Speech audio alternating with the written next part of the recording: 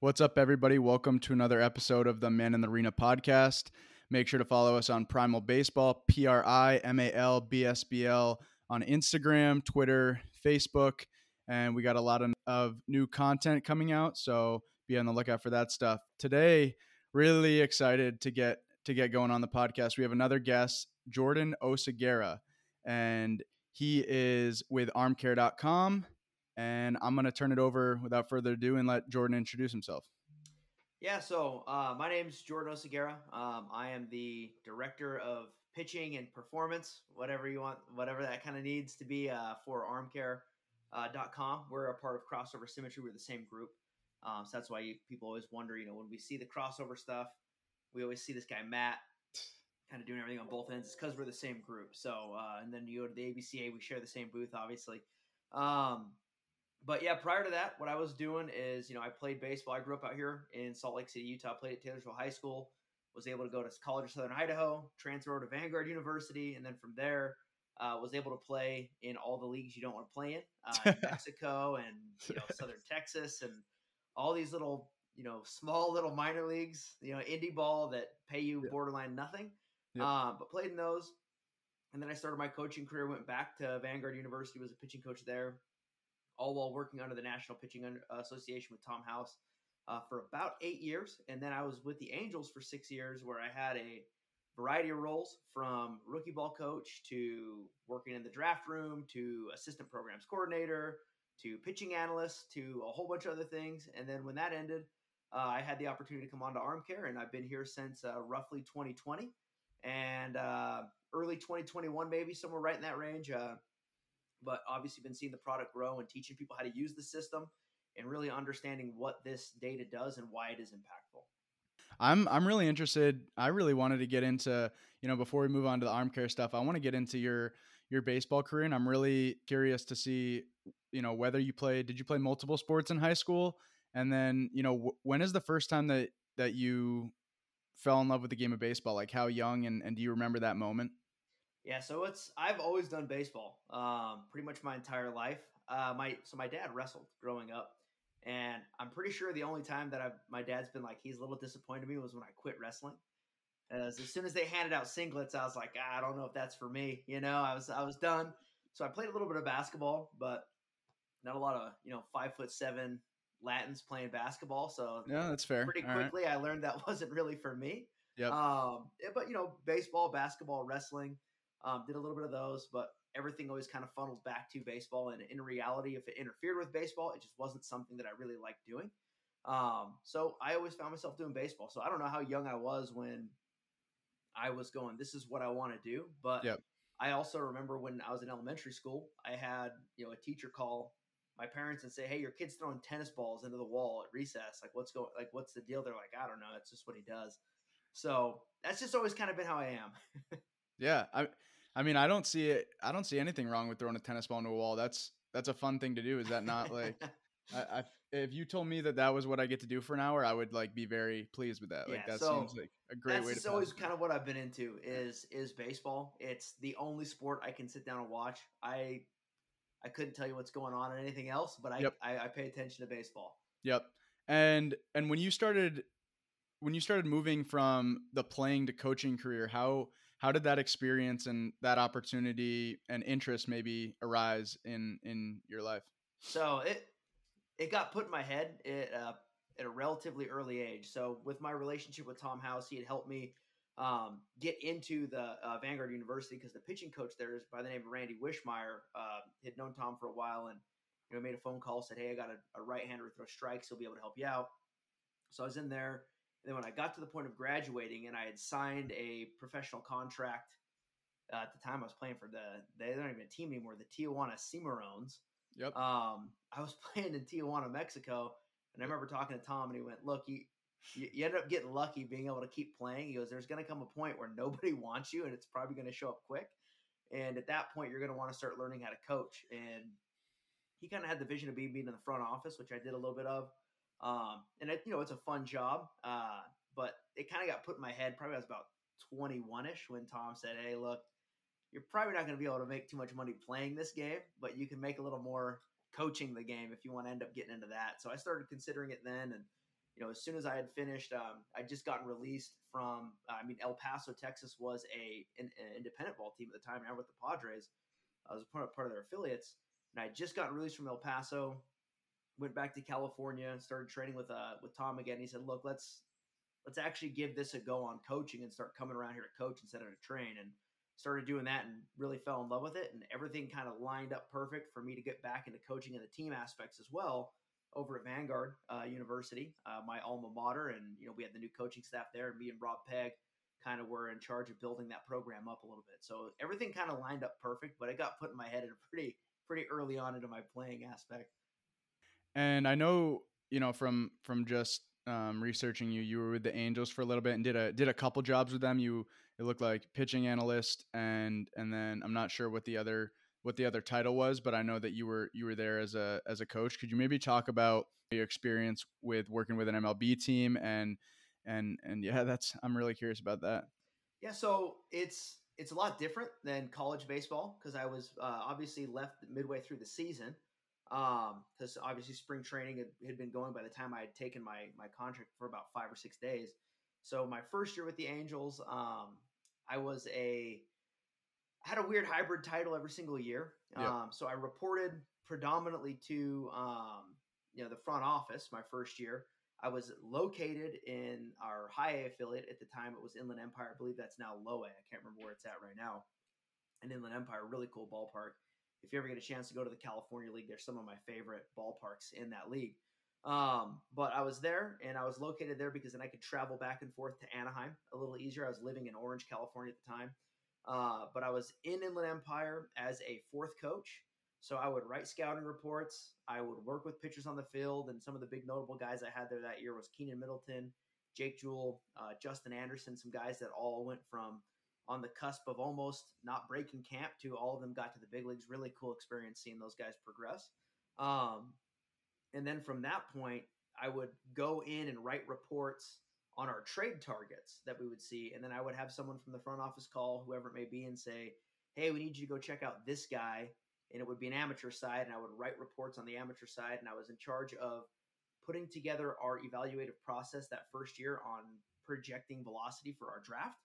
So I had a lot tasked on me for having this weird hybrid role in my first year.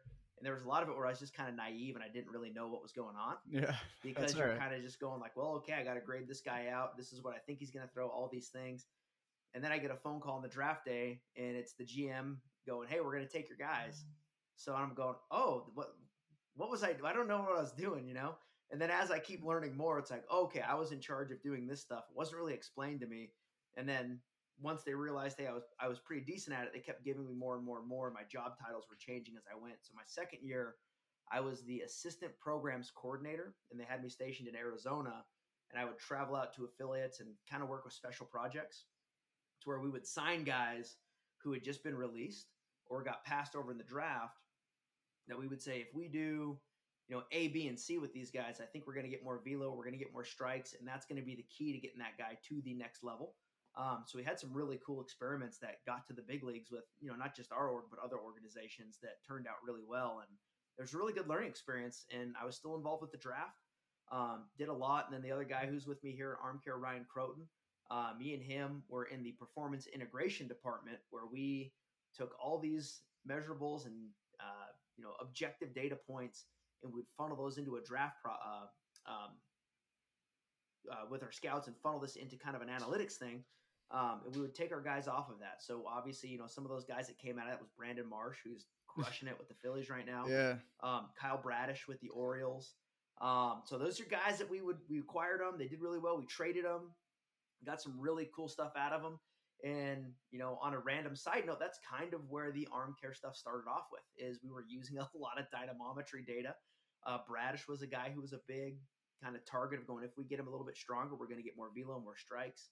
Gosh, there was a ton of guys that came out of that. Jeremy Beasley pitched in the big leagues with a couple teams, playing in Japan right now. Yep. Gosh, this is just Troy Scribner was one of those guys too, who's a pretty good pitching coach right now. Looking in the Midwest, I believe. But, a lot of guys coming out of just that, early stages of beginning with arm care and learning dynamometry and figuring some of that stuff out.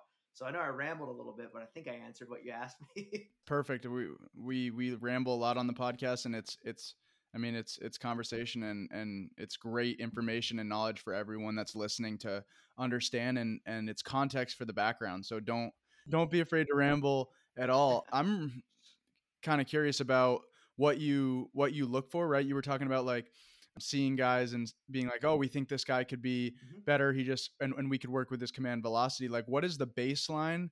And maybe more for the college guys listening, like what is the baseline that you were looking for and saying, hey, this guy might have something? What is, just that baseline that gets your eye? Yeah, so it all depends on what you're looking for. So, and me and Ryan have these discussions. I mean, just before we jumped on this phone call, me and Ryan were talking for about an hour on some of the projects we're working on with Arm Care, on some of the consulting things that go on with some of the other Yep. MLB orgs we do stuff with. And we were talking, if you're drafting a guy based on he needs to develop X amount of tools, or is he already a ready cut project? So, some of the good examples would be, I won't use names, but we had a Yep. left-hander in the 2020 draft. We took a left-hander in the 2020 draft, and when we had signed this guy, we go, we don't know what we're going to actually make better on him. So he either gets to the big leagues quick, and we see what he does, but we don't know what we would do to actually improve this guy. So we had signed him knowing that we're not really looking for anything on this guy, as opposed to, we had, and I won't use the name of this next athlete, but there was an athlete who had extreme athletic properties. He was a left-hander out of Puerto Rico, actually.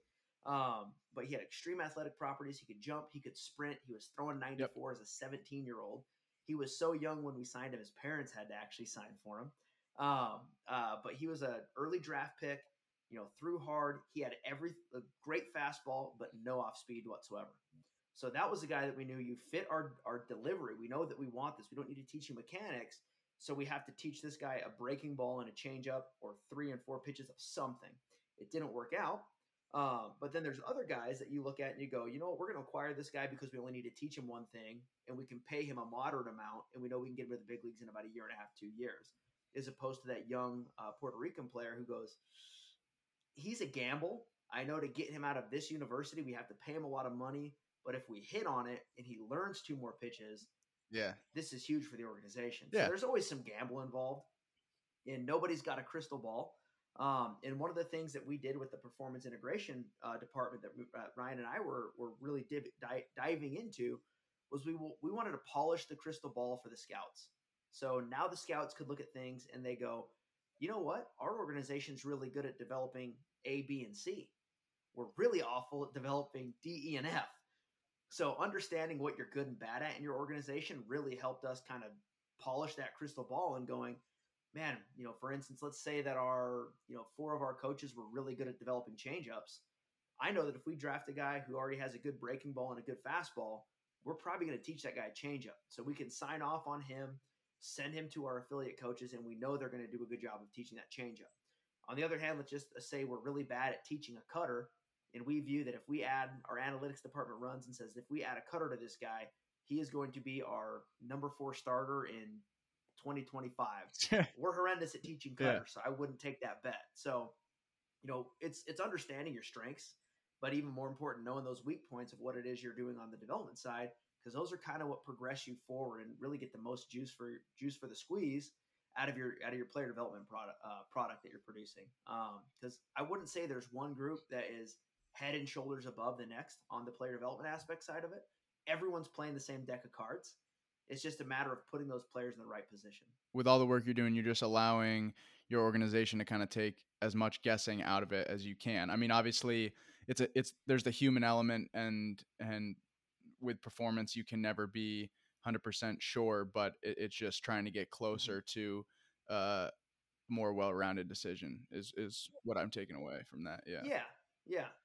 And it's the same thing like when you're coaching in college and you are, picking, you're starting to assign and make offers on scholarship, is you're trying to get the Yep. players that fit your system and fit your coaching styles and fit what you can teach, to where, if you have a guy, and I'll use an example, as we had a guy for us when I was coaching, we had Sean Isaac, who we knew he was going to pitch really well.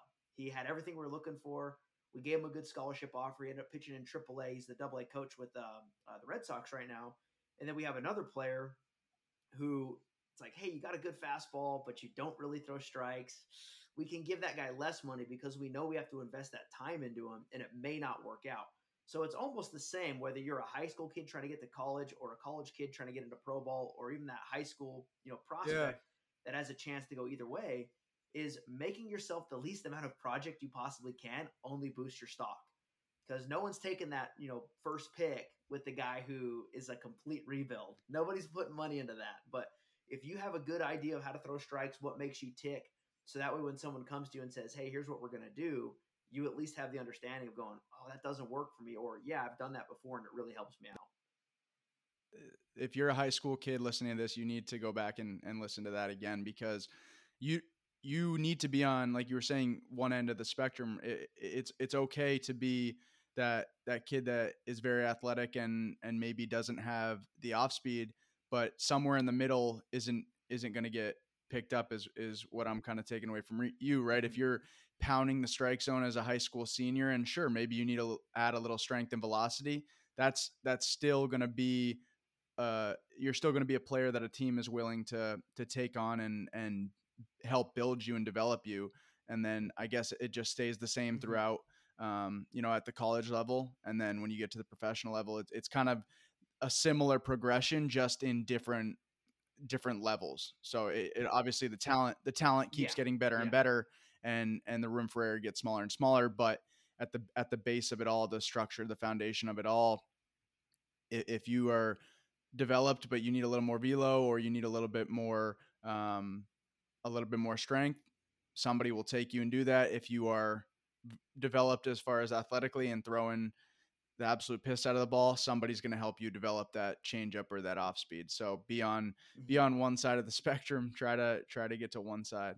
Um, yeah, Yeah. There's yeah, always something to yeah, improve on at the yep. end of the day. And you'll always, either you or the coach will find something for you to work on. So Mm-hmm. yeah, I wanted to get back. You already kind of went into how armcare.com started when you were coaching, and the idea started. Could you go deeper into that? Like what your thought process was when you were like, wait, like we have something here that we can build when. Mm-hmm. Yeah. So, Armcare itself, the original idea of the company armcare.com has been around for over a decade. With Dugan Moran, who's the owner of Crossover, when he started messing with all these different dynamometers, and they had a rough outline of what the product was. And they had met with Ryan because they knew that we were running dynamometry. We had a huge thing. It's called the Kangatech. Great device if you have the money to afford one. They're not cheap by any stretch of the means, but you can't take them with you on the road. And what we were having the issue with when we were with the Angels was monitoring when our players are on the road. And I'll put it up on the camera. This is our device. It fits in a bag. It's super small. You can jam it in a pocket, whatever you need to do, and it runs on AAA batteries, and it measures it over 100 hertz. So it's a pretty accurate device for what it's doing.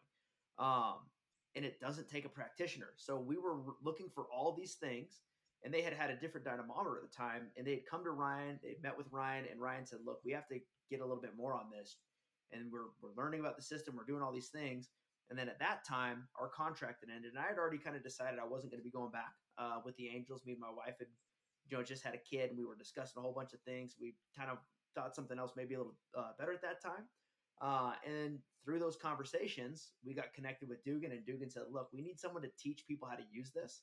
So me and Ryan came on board and kind of revamped the outlay of the outline of the app. Before it was just like, hey, here's your strength, here's some training, and then we started taking that information and going, well, here's what we were looking at with the Angels and what me and Ryan were finding in terms of our own private research. And again, going back to 2007 with the NPA, we were doing a ton of dynamometry research with really old units. So we were taking some of that stuff that we had done, and we had Tom on our podcast and discussed a little bit of that as well. But we were looking at how the arm responds to pitch totals, because not 50 pitches is not the same as 50 pitches. So just because I threw 50 pitches last week doesn't mean I'm going to respond the same this week.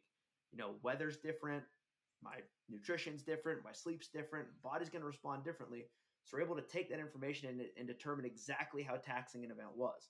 So now if you really want to get into your player development aspect and make the most out of what you're doing, understanding how your body bounces back and how your body has responded to an event, Now you're able to build out an actual routine, a 7-day window, a 5-day window, 72-hour swing.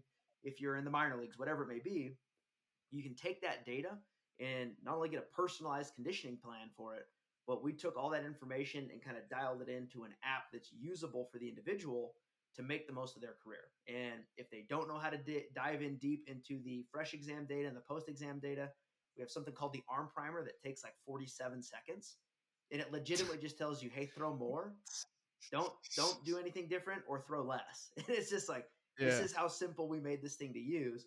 But that's also why we've had a really good, positive feedback on this. And, whether people love him or hate him, you see Trevor Bauer on his videos using a dynamometer. It's different than ours, but then he's running this thing through an Excel sheet and doing all this stuff. And he's like, Yeah. oh, today's a light throw day. Yeah. Ours does it all for you, because we've done all the sports science and all the propeller head math for you. So that way you can just go out there and play the game. I actually had to look this up, but can you just give a quick definition of dynamometry? Yeah, it's a strength tester is the easiest way to look at it. Is it's if they're watching it on the Yep. video, you can see there's this little pad on there, and that thing when you push it into a wall, and we use there's two types of dynamometry when it comes to force testing. Is there's isometric and then there's brake force. Okay. We use isometric, and what that means is you're pressing isometrically into a wall, and brake force is where this would be if you're testing me. This you'd have it in your hand. You put it on my wrist, and I would resist against you, and you would press on me, and then you're braking force until that, and that's going to give us our peak force reading. The issue with that is athletes don't like it, and you see sometimes athletes end up getting hurt doing that. And then also the practitioner, it requires a lot of skill on their end. So all of a sudden, if you are, if you have two athletic trainers and that athletic trainer tests you on Monday and then the next guy tests you on Friday, they're two very separate readings where all of a sudden it looks like maybe you're way stronger and you're not.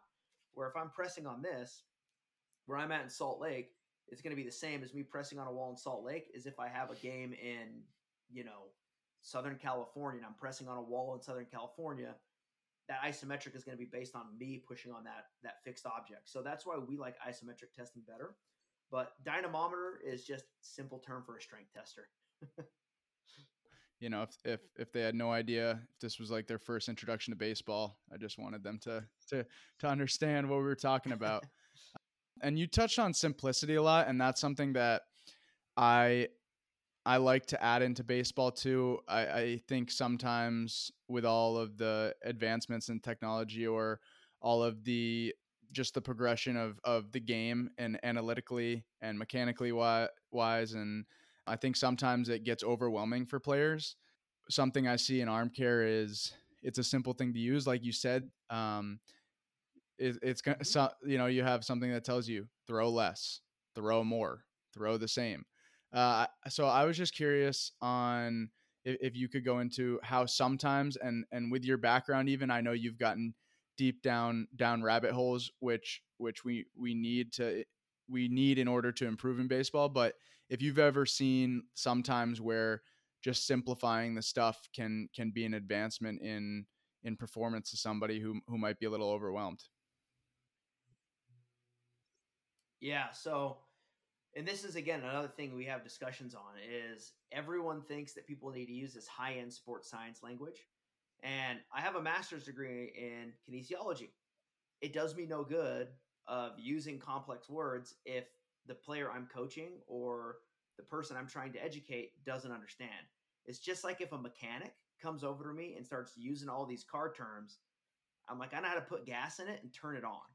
That's what I can do with a car. It doesn't help me if this mechanic's like, your such and such needs to be changed on this and that. And it's like, look, you're either strong Right. or you're weak. That's what we've boiled this down to.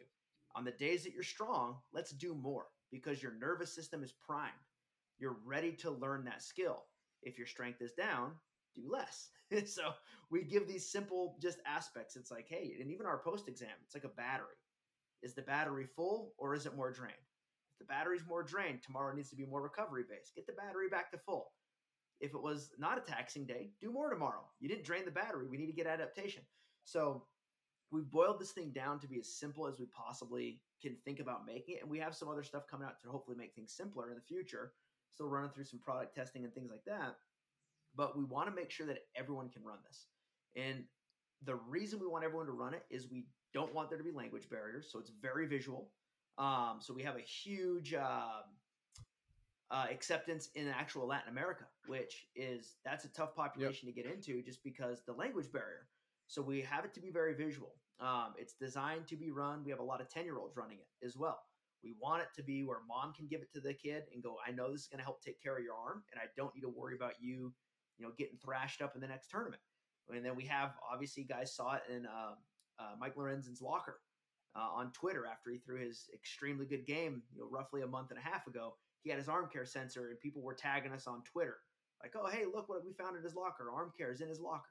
So it's being used from the big leagues through the little leagues because it's just easy to use, it's actionable, and it's something that gives you some feedback and it lets you know how do we actually adjust your day.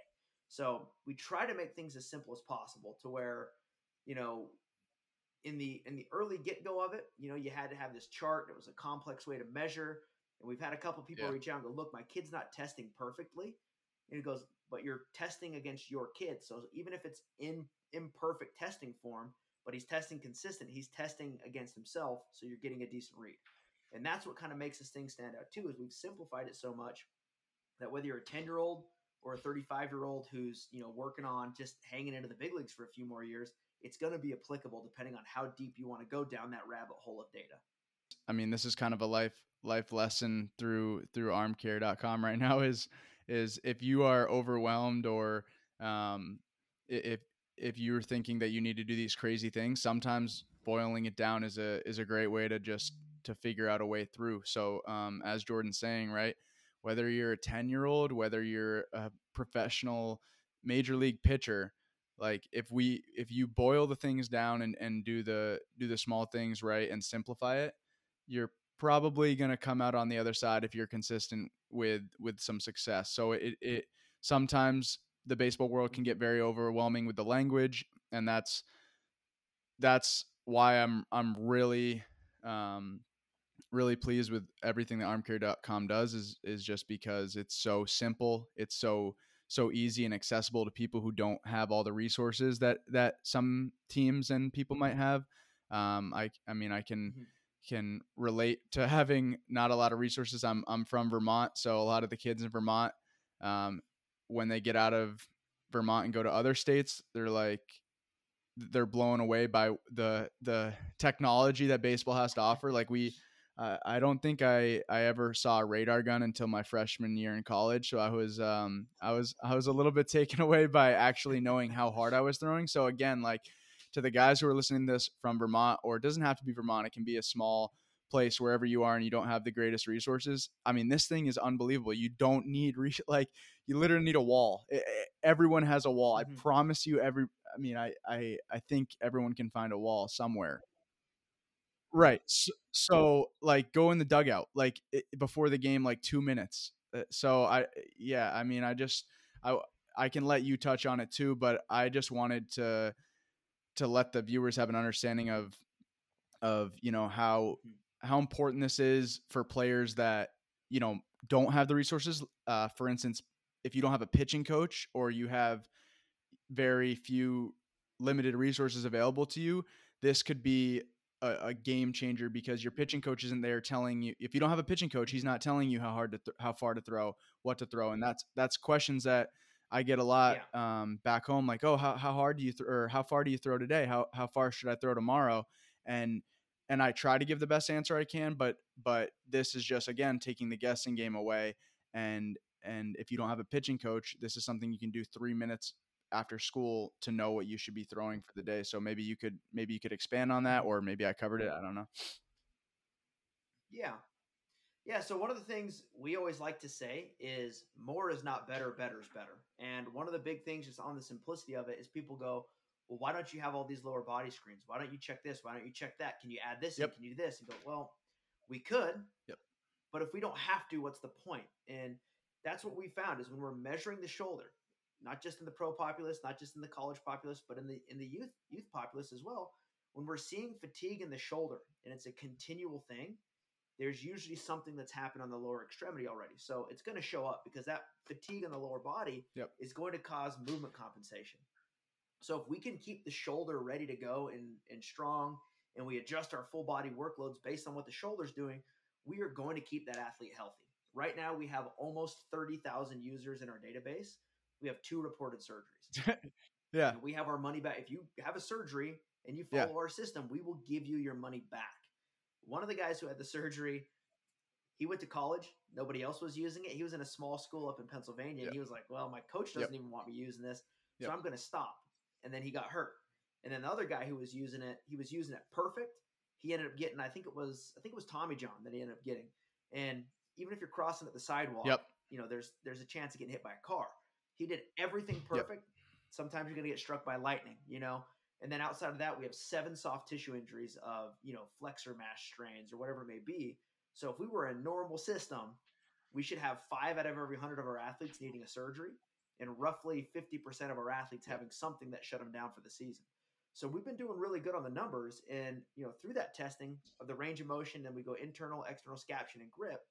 Using that information, the system builds out customized training for you.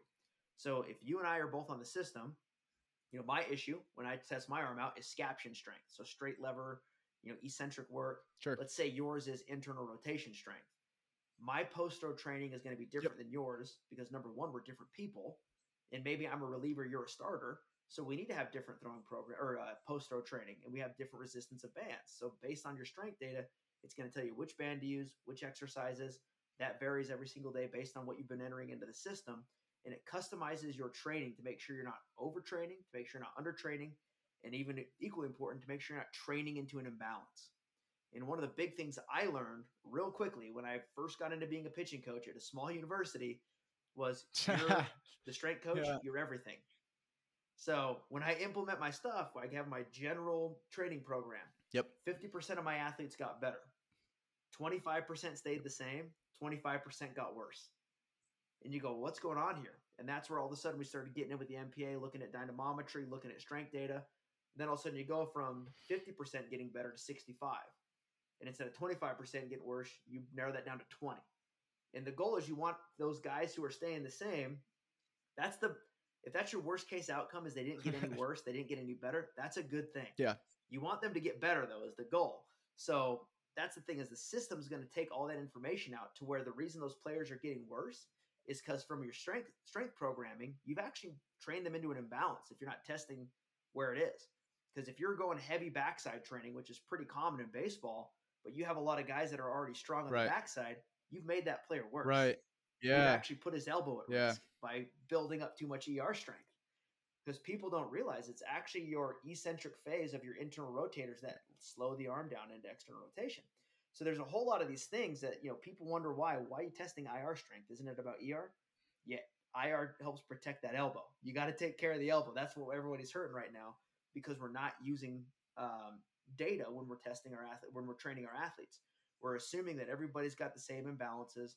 We're assuming that everyone has the same weakness. And we have these generic programs that are very backside dominant. And then next thing you know, we're thrashing up elbows. So once we started using the system and conditioning in that 1-to-1 ratio and getting guys balanced, now we got rid of shoulder, we got rid of elbow, and we started seeing some really good performance improvements.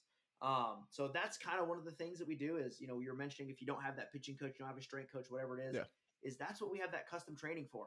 Is if you are living, in middle of nowhere, Iowa, your dad is a farmer, which I have a ton of athletes that call in. They go, hey, you know what? I run a farm. I don't have time to teach my kids these things.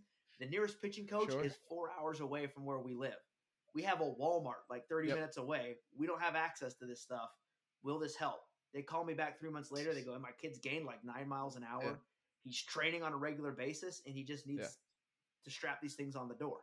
So it's a difference maker. It makes it easy. And that's one of the things we want to do is give kids access to high quality training, high quality MLB style monitoring, regardless of where it is you're living. I really like that you touched on right at the beginning of that explanation. It was just talking about you could do all these other things. You could do a lower body screen. You could do, a movement screen in their hips or their rotation in their hips or internal rotation in their hips. But you're keeping it the same. Like it's the same thing every time. So, I'm huge on when I talk to players just about everything that they do off the field is also going to affect their performance on the field. It's all interconnected. So their performance Hmm. on the field is going to be affected by the choices they make in nutrition, the choices that they make in sleep, the choices that they um, make with their friends, like relationships. All of those choices add up and can affect your physical and your mental Yep. state, and your mental state can affect how you're feeling physically. So all of those things, it's hard to track all those Hmm. things, but you come into the day and say you had some stress from your girlfriend, or you had stress from these different things. Now, instead of being like, oh, is my like shoulder stress because of my stress and my girlfriend, and because I didn't eat, like I didn't have a great breakfast, be like, oh, okay, I'm gonna put my arm against the wall. Okay, yeah, like my shoulder is a little bit Hmm. stressed or something like that. So it's everything is interconnected. So just because your lower body or your upper body is feeling good that day doesn't necessarily mean that that's what the nervous system is going to tell you. Yeah, and then I'm going to give two quick stories. Hopefully they're quick because I can ramble. But to give you an example on that is, I had a freshman that I was building up, and anyone who's listening to this right now is like, oh, I've heard this story before. Whenever I called Jordan, this is the same thing he told me on why it's important to monitor these things. But when we're building these guys up, their first outing is like 20 pitches and then 35, and then once they get into two simulated innings, I like them to go a 20 pitch with a break and then a 20 pitch with a break and see how their body responds before we push them. And I'm going to do that twice just because from my experience, when you go from that 2 innings going into the three, everyone's just like, oh, they went 2 innings, we can go three next time, and it doesn't really work that way. And here's the example of why. So he does his test, he does his fresh exam, his strength is looking great. He throws his 40 pitches. We do his post exam. He lost 7% strength. And I actually have a video filmed on this somewhere.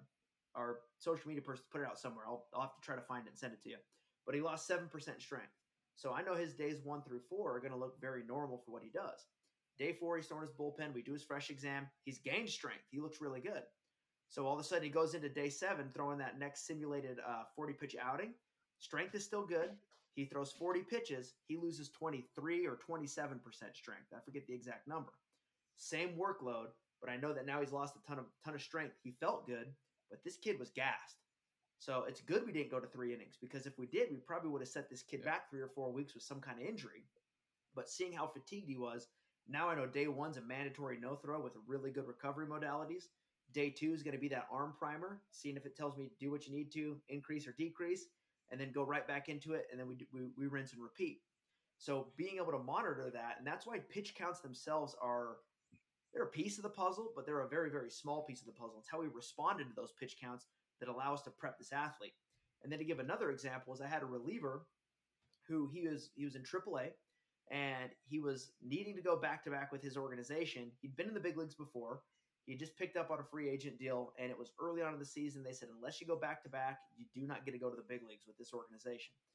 And he's like, look, I just threw yesterday. I threw one and a third, threw 23, 24 pitches, because I feel like I've been hit by a truck. He's like, they told me I need to be active tonight. What do I tell him? I said, get a fresh exam in. So he warms up, gets his fresh exam in. His strength is almost the exact same. And I go, I can think of about Yeah. 700,000 reasons to pitch tonight. You're Yeah. fresh, you're recovered. You just don't feel good. Sometimes you got to go to work with a headache. So I had one instance where a young athlete feels great, but Yep. he's lost 27% strength. He's on the verge of an injury. I have an older athlete who feels like he's been hit by a truck, but his strength is great. Yeah, one of you guys, even though you feel good, you're not ready to pitch. The other guy, he feels fantastic or feels horrendous. He is ready to pitch. So feel versus real. And that's why we want to use that sensor to quantify how it is we're doing. And I mean, I pitched. I showed up to the ballpark every day knowing I was one bad outing away from getting released. So every day I Yeah. showed up, the manager, hey, how do you Yeah. feel today? I'm good. If you need me, I'm ready to go. And then he turns around and go, oh my Yeah. gosh, hopefully he doesn't call on me. And it's the same with a lot of guys. They know that if they say they're not ready to They're pitch, they done. get passed over and they're off the roster. So, this is a good way to quantify how you're feeling. And then the goal of it is obviously to keep building that intensity up as you go. This last section of the podcast that I want to get into is more, I guess, youth baseball oriented. That's something that I've been thinking a lot about lately, as I see all these showcase and travel ball organizations pop up literally everywhere in the U.S. now. Mm-hmm. Even Vermont isn't safe anymore. So I'm curious, your advice to two-way players, and this, I guess, this could be high school too. I don't see a lot of two-way players in college. There is two-way players in the college, but mostly I think of younger kids or Mhm. high schoolers. But for the two-way players, how do you go about regulating your throwing and keeping your arm ready for the mound if you're playing shortstop and uh, pitching that day? Like, what, how do you go about regulating? Mhm. Yep. Yeah, so this is something that I've had to learn a lot on recently. After leaving pro ball, I was out of the team aspect of it for about a year and a half, and I just was antsy. I like to be involved in a team, and locally Yep. there was a high school that opened up a head coaching role, so I took it.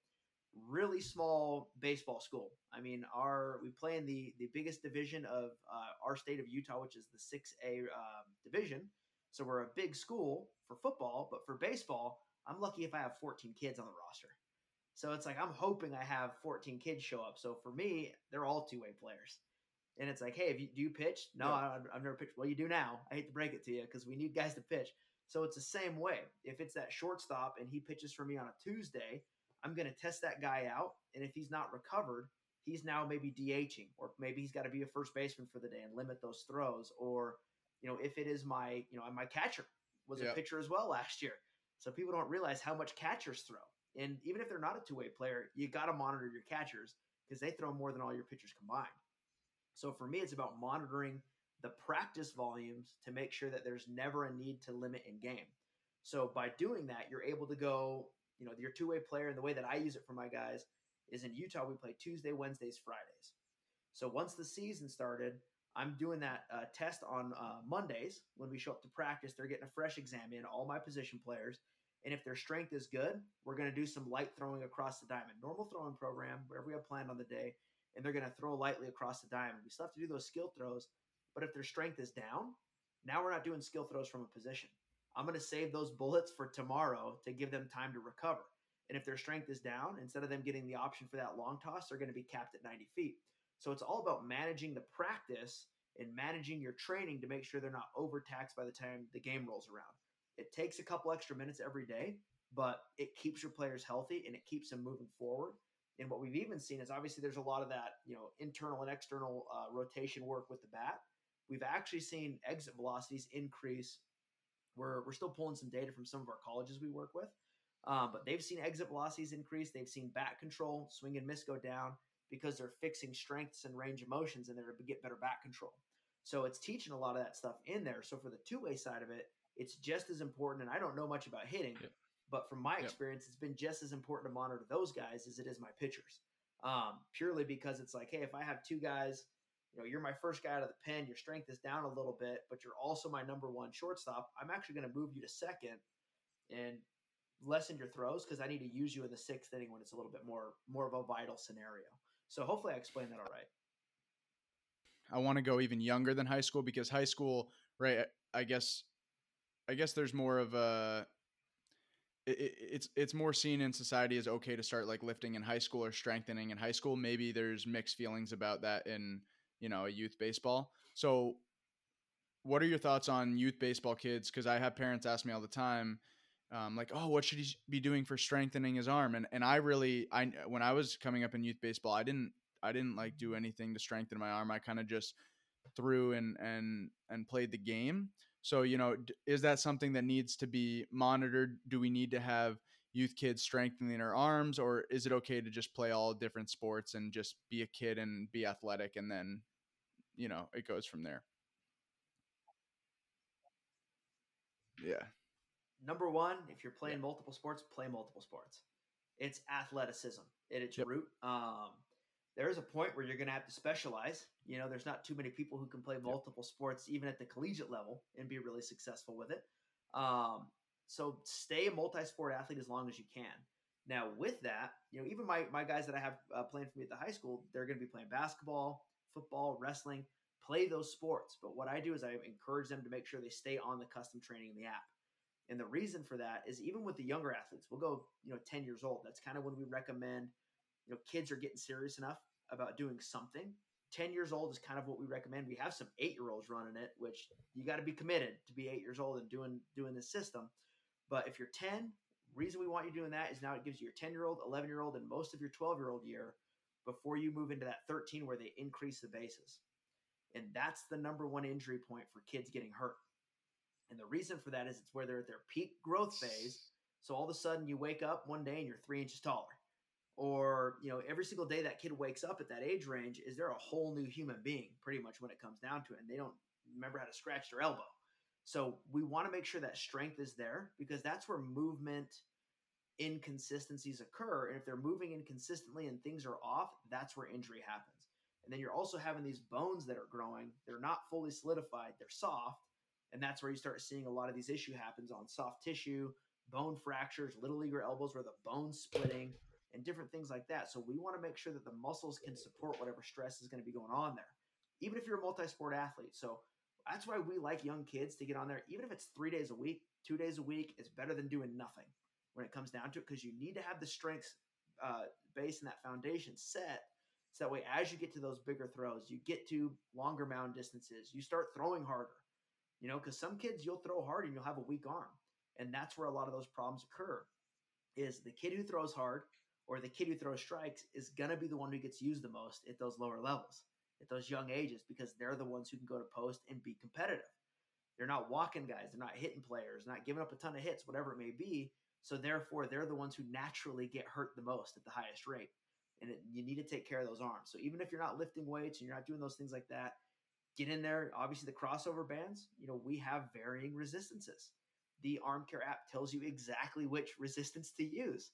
If you don't want to use the premium, we have the free version of the app, which still gives you that customized training, because that's how much we feel it's important. We're giving people the app for free because we want them to have a healthy arm. So they can go in there, they can test. It's going to tell you exactly what it is you need to do.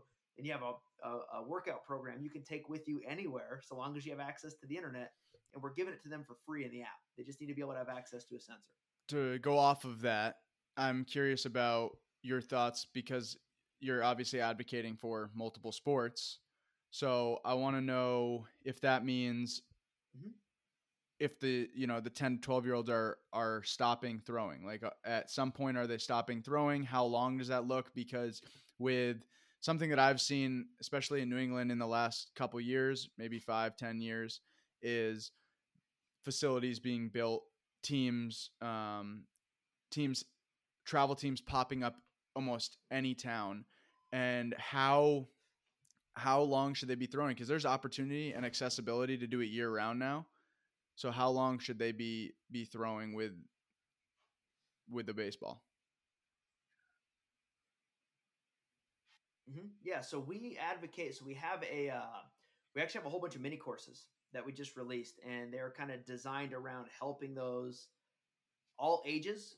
We keep our number one buyer of our courses for our mini courses right now has actually been collegiate and professional athletics, but they're designed for helping the youth to be able to train themselves when it comes down to it. But we're getting great feedback from the pro side, so maybe we actually need to simplify those courses and keep making them easier. But we're getting great feedback from all the groups that are running. We have our throwing program, and we like a minimum of a 16-week buildup before you start your season. So obviously work backwards based on your age. And if you're going to be a competitive, year-round player, and I say that in air quotes for the people who are not watching on the video, 4 to 6 weeks of a no-throw period. And in that 4 to 6 weeks, we like 2 weeks where you don't even look at a baseball. You don't even think about baseball. You do nothing. Just decompress. Then we have 2 weeks where you start training and you start working on those imbalances that you've built over the last season. And then you have 2 weeks to where you're adding in a little bit more intensity if you're doing the 6 weeks, and then you can start your throwing program up. And when we say a throwing program, most people think, oh, I go right into long toss and I start getting on the mound. I can face hitters on week 3. No, you have to build up. You have to monitor, and you have to make sure that things are going well. And to give an example of this is with my incoming freshmen, when we start our fall training, is we have a 4-week no throw period. And I give them 2 weeks where we do nothing, and then we train for 2 weeks. We'll do some ground balls, do some defensive work. We'll hit BP and do all those things, and then we'll start our throwing. One of the kids comes back, and just from that deload period, he's throwing 3 miles an hour harder already. And he goes, I just figured your arm was supposed to hurt every throw you make. He was just so inflamed. He never gave himself a chance to recover that he didn't realize it's not normal to be in pain. And most kids don't know that. They think that it's just normal. They're like, oh, it's supposed to be a little bit uncomfortable when you throw because I'm getting after it. It's like, it shouldn't hurt to throw the baseball. It should be an enjoyable experience when it comes down to it. So we do recommend an off time. Our mini course goes way more in depth on it Yeah. than what I just explained, and it gives some science behind it and a whole bunch of other information. But we also have those mini courses like during that time, like we have one on nutrition. And it's like Yeah. we're huge advocates of putting the right fuel in your Right. body because arm care is not just strengthening your arm, it's making sure you have the Yeah. building blocks of the right nutrition to make sure you can strengthen your arm. It's about getting the right amount of sleep, and again, we have courses on all this stuff. We call it our Major League Performance Habits course. And Yeah. again, you can take this if you're 10 years old and start learning this stuff when you're younger on why sleep's important. Why not looking at Instagram on your phone till 2 in the morning is bad for you, on all these things. Obviously, listen to this podcast on your phone, but don't go scrolling through Instagram. That kind of what I think about that is when I say like performance is what everything you do. Like it's again bringing back the interconnected piece of it. Arm care is not just the exercises you do for 2 minutes a day. Arm care is who you are. I mean, that's what I'm gonna boil it down and be simple with it. Like Mm-hmm. it's what you do. Same thing with performance. It's not just the Yeah. training that you do for 2 hours. It's not just the throwing session. It's everything. So Mm-hmm. you can have a great performance. You can have a great Yes. lifting session. You can have a great throwing session. You can have a great exercise session with your bands and your crossover symmetry bands. But if you're not doing the other things, then something might, I mean, there's always a chance that Mm-hmm. you have an injury and there's always a chance that things don't go the Yes. way you want them to, but you're giving yourself a better chance if you do the other thing. So it's all about, just being, if Mm-hmm. you can grow as a person and be a little bit better each day as a person, the player side, the person you are is connected to the player you are. So keep growing as a person, keep growing as a Yep. player. They're both interconnected. And I the last baseball question I have before I get to rapid fire is I want you to either debunk or confirm the curveball myth with younger kids. What are the So Yep. we get asked that a lot. Is it good or bad for your arm? Throwing in general is bad for your arm. So, but the most stressful pitch you're going to throw is your fastball because it's going to be your hardest thrown pitch. And the faster you throw something, we have this, Yep. work or velocity to stress ratio that, for every Yep. 1 mile an hour you gain, you're going to add X amount of Yep. Newton meters to your arm. So if I throw harder, I'm going to put more stress on my arm. And there's plenty of research that shows a curveball puts less stress on the arm. But with that, you also have time on tension. Because your arm's moving slower, you're actually keeping more time on Yep. tension with it. So it's a different type of stress. Even though it's less, it's still as stressful. So a curveball thrown Yeah. incorrectly is extremely bad on your arm, where you're Yeah. twisting and torquing and turn the doorknob, whatever it may be, extremely bad on your arm when it comes down to it. And we've put it on some sensors and messed with those things, and it's really bad. But if you throw them right, it is the least stressful pitch you're going to throw, but the time on tension is going to be longer. So I'm a firm believer that there is no such thing as a bad pitch to throw on your arm. Now, there's some that are more risky than others, like, for instance, cutters. You're taking a breaking ball wrist Yeah. position with fastball arm speeds. Those ones do put more stress on your arm, which is why you need to have a very good basis of strength. And not in 100% of players, but in a good majority of them, we have seen as you balance the shoulder Yep. and build strength, Newton meters of force on the arm actually go down. So now all of a sudden we're throwing harder with less stress. So that's always a good way to keep yourself healthy. Is you're going to be able to add more, bullets and more longevity to that body. And less stress means you're probably going to fatigue less, which means you're going to be able to throw more and practice more with less risk of injury. Hopefully, I think I answered it. Yeah, now we're gonna get into the rapid fire question. So the one thing that you couldn't prepare for. So whatever comes to mind first. So Perfect. favorite book.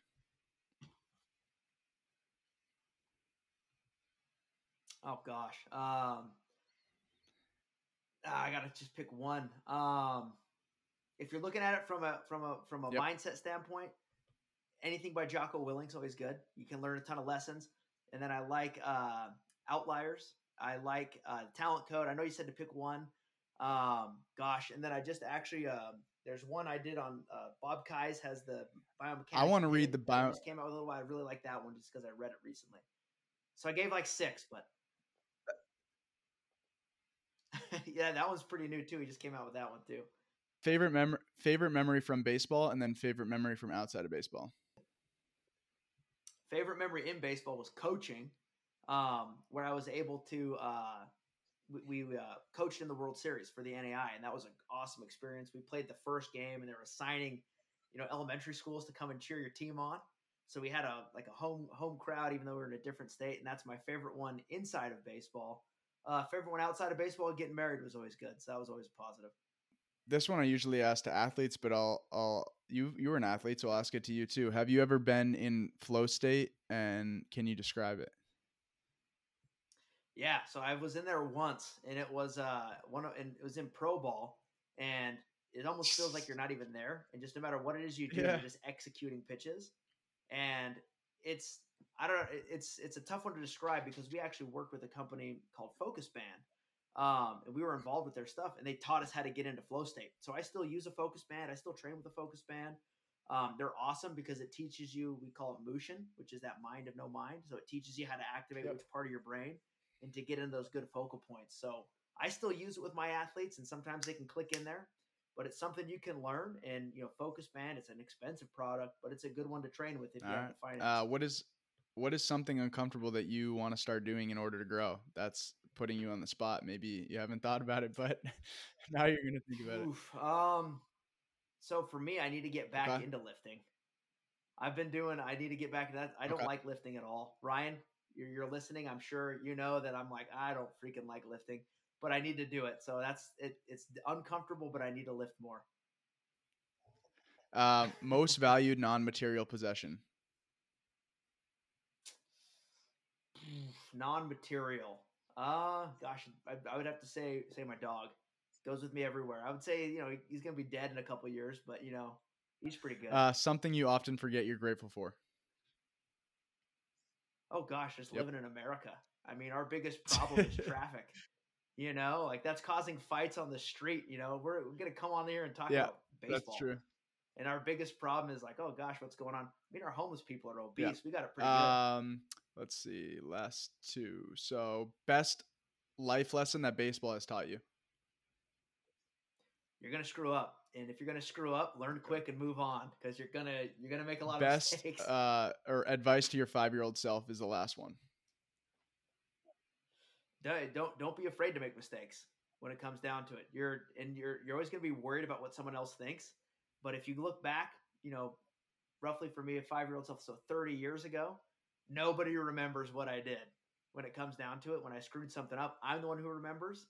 No one else is really paying attention anyway. So get in there, be aggressive, make a mistake, and if you're going to do anything, do it very aggressively because you're the one you got to answer to at the end of the day. That's all I got today. I just want to give you time right now to let the listeners know where they can find you and more information, and I'll add links obviously in the comments, and so they can find you there too. And there's also a 10% discount with the code Primal Baseball, Mm-hmm. PRIMALBSBL, on armcare.com. But I just want you to let them know where they can find you. Yeah, and they can just enter that code at checkout for anything they want on armcare.com. It's for your crossover stuff, the courses, the sensor, anything that's on there, you're going to be able to get that discount. But they can find us, Instagram, just armcare, armcare.com, I believe. And then on YouTube, just type in armcare. We have our podcast on there where we have, major league pitching coaches, researchers, tons of groups on there that really give some good stuff. I think we have close to 60 hours of free educational material just Yep. on YouTube alone. I know we're on TikTok. I don't know how to get on TikTok, but we're on there somewhere. I think you can look us up there. And then on Twitter, we're Armcare. And on Facebook, I believe we have a Facebook as well. But I don't do a lot of social media. People will learn really quick. And then they can always just email us, jordan@armcare.com. If you got questions, shoot me an email. We'll be more than Yeah. happy to answer. Well, that's all we have for the podcast today. Jordan, thank you for coming on, and thanks to everyone for listening. Yeah, thanks for having me.